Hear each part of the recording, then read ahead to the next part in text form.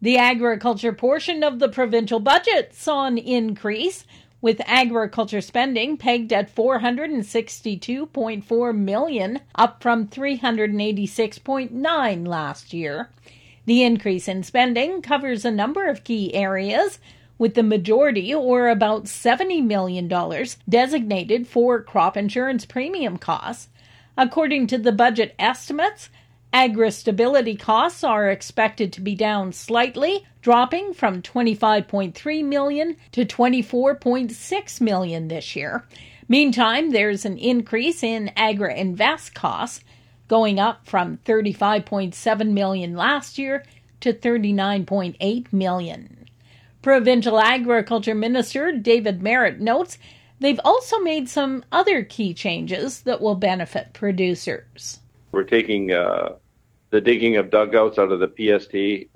They'll be exempted from PST now, but there is an additional $2.5 million for support for the irrigation development fund, and really where that is irrigation projects where farmers or ranchers want to look at irrigation projects outside of the irrigation districts. He says they've doubled the funding for the Animal Protection Services of Saskatchewan to $1.6 million, and included in the overall agriculture budget just under $34 million for research.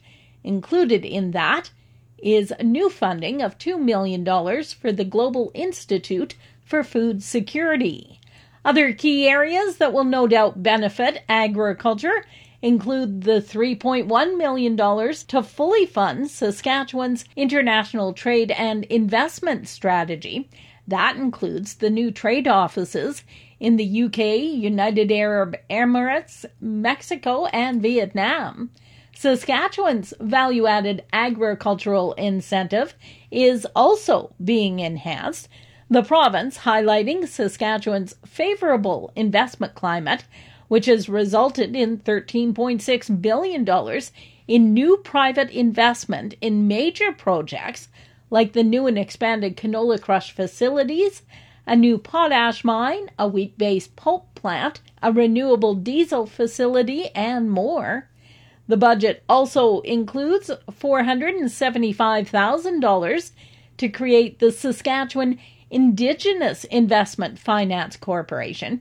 The corporation will offer up to $75 million in loan guarantees for private sector lending to Indigenous communities and organizations for investments into natural resource and value-added agricultural projects. The Agricultural Producers Association of Saskatchewan, supportive of the province's agriculture budget. President Ian Boxall says while the province continues to manage the debt after COVID-19, APAS remains appreciative of the government's programs geared towards helping agriculture thrive in the province. He notes given the higher crop values and crop production costs, they're especially appreciative of the increase in crop insurance coverage for the new year. Boxall says with producers coming off a historic drought and heading into one of the most unpredictable years on record, it's important for the provincial government to support producers in case another drought is on the way. APAS is also pleased with the new investments in research, irrigation, and PST measures to support agriculture. For Golden West, I'm Glendalee Allen Vossler.